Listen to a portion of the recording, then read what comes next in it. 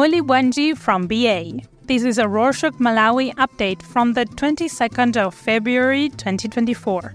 A quick summary of what's going down in Malawi. The Immigration Department suspended passport production in January due to what they called a system failure. But on Wednesday the 21st, during the questions to the President's session in Parliament, President Chakwera revealed that, quote, digital mercenaries who infiltrated the system, unquote, hacked the passport issuing system and that the culprits are demanding a ransom from the government. He said the hacking is a serious national breach, but vowed that the executive would never pay ransom and that they are investigating the hackers.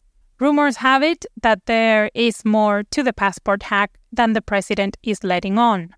At first, several individuals took to social media to reveal that the hack was a corruption deal gone wrong, and a local paper hinted at the same on Thursday the 22nd.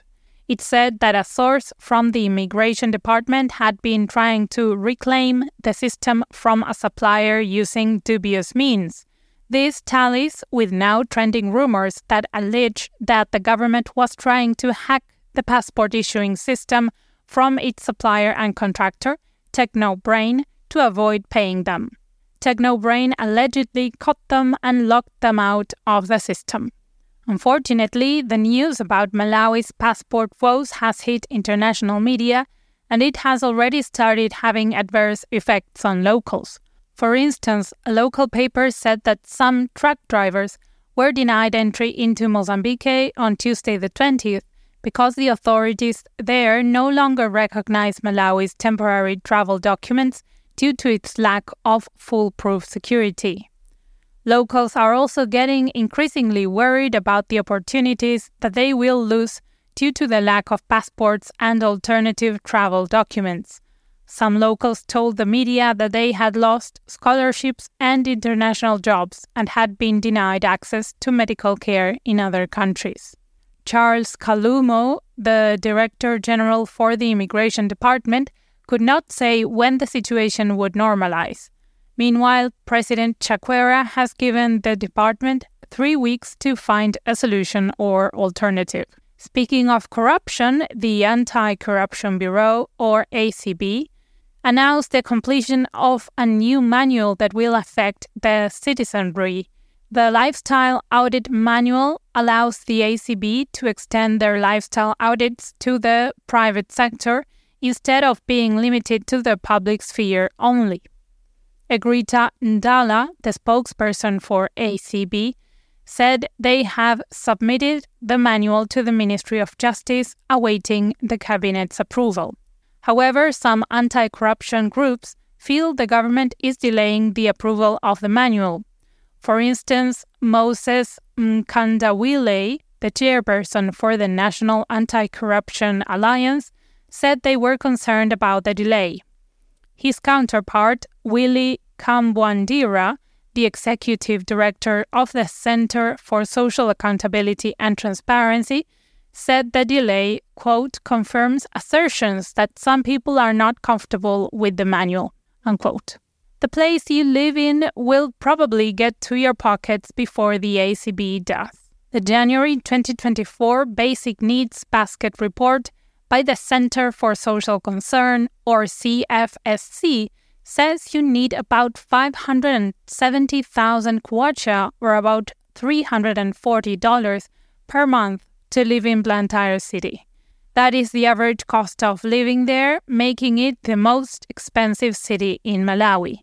The second most expensive is Zomba City, which has an average cost of living of a little over 520,000 kwacha, or roughly $310. If you'd like to live in the least expensive place, then your best bet is Karonga District, which has a cost of living of a little over 400,000 kwacha, or about $240. The CFSC report compares data from December 2023 to January 2024. It said the cost of living rose by almost 8% due to several factors like supply and demand dynamics, currency exchange rates, and global market trends. Moving on to education, local artists can now get specialized art degrees since the University of Malawi, or UNIMA, has introduced 6 new Bachelor of Arts degrees. The School of Arts, Communication and Design at the university developed undergraduate degree programs in drama, fashion design, film production, fine arts, creative arts, and music. UNIMA will be having its first intake this September and is currently receiving applications through the National Council for Higher Education. While talking to the media on Wednesday the 21st, Mufu Nanji Magalasi, the executive dean of the School of Arts, said that specialized degrees are a first for Malawi and that he thinks they will be a game changer. Did you apply for the 19th cohort of the Initial Teacher Primary Education, or IPTE, training program? The Ministry of Education said the results are out and you can access them at the district education offices in all districts. You can also check with the principals of public teacher training colleges in Malawi. You need to do this quickly, as the ministry said all selected candidates should report to their schools on Sunday the 25th, since classes start on Monday the 26th. If you do not report to your college by the 11th of March, the ministry will declare your place vacant and offer it to someone else. Their statement also outlined some items that you must carry when reporting for the 2-year-long IPTE training. You can find them with the link in our show notes. Unemployment might be pushing the citizenry to extremes. According to the National Registration Bureau, or NRB, there was a sharp increase of citizens requesting to change the dates of birth on their national identity cards. But why? And what does this have to do with unemployment? Well, people need jobs, and there is an age limit to be part of the Malawi Defense Force, Police Service, and Prison Service, among others, which are offering job opportunities. So people are trying to change their date of birth to qualify for the positions. The NRB said it is bound by law to protect all particulars in the National Registration and Identification System and cannot change the date of birth as it is a restricted parameter. They have since warned that they would turn down requests to change dates of birth. In other news, Nakala Logistics hiked the prices of their passenger train fares, but this will only come into effect on the 1st of March. According to the statement published on their social media on Friday the 16th, the 2023 Kwacha devaluation, high inflation, and high fuel prices caused their price increase. Their passengers will now have to pay 4,200 kwacha, or $2.50, instead of 2,750 kwacha, or $1.60 to travel from Blantyre to Liwonde. They also announced their train schedule. The train will operate every weekday except on Tuesdays. To know more, follow the link in our show notes. Football lovers are mourning the loss of Charles Sweeney, a former goalkeeper for the men's national football team, the Flames. Sweeney died on Tuesday the 20th in Lilongwe from kidney stones, which he battled for months. Rodney Domingo, a close friend of Sweeney's, revealed that Sweeney collapsed at his home on the morning of Tuesday and was rushed to Kamuzu Central Hospital, where he sadly passed on. People mainly remembered the goalkeeper for his participation in the Flames' 2010 Africa Cup of Nations. His burial arrangements are yet to be revealed.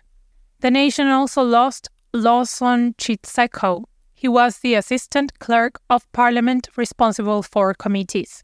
Parliamentary proceedings were brought to a halt on Thursday the 22nd following Chitseko's death. Catherine Gotani Hara, the Speaker of Parliament, deferred parliamentary business, a development that quickly attracted the attention of many locals who were tuned into the proceedings. She said the Parliament will be open for business on Friday the 23rd.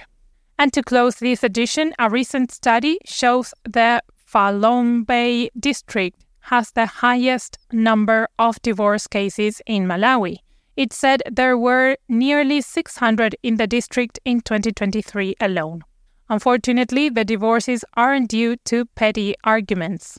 Stanley Gundeni, the acting district social welfare officer for Palom Bay district, revealed that most cases are due to gender-based violence. And that's it for this week. Thank you so much to everyone who filled in the survey over the past few weeks. We really appreciate your comments and ideas. Many of you mentioned you would like to get some more in-depth episodes and interviews. Is that something you would like? Do you have any topics in mind? Something specific about Malawi that you want to know more about for us to do a special show on? We want to do some new things very soon. Please email us at info@rorschach.com. The survey is still linked in the show notes if you are interested in that as well. Pitani Bueno.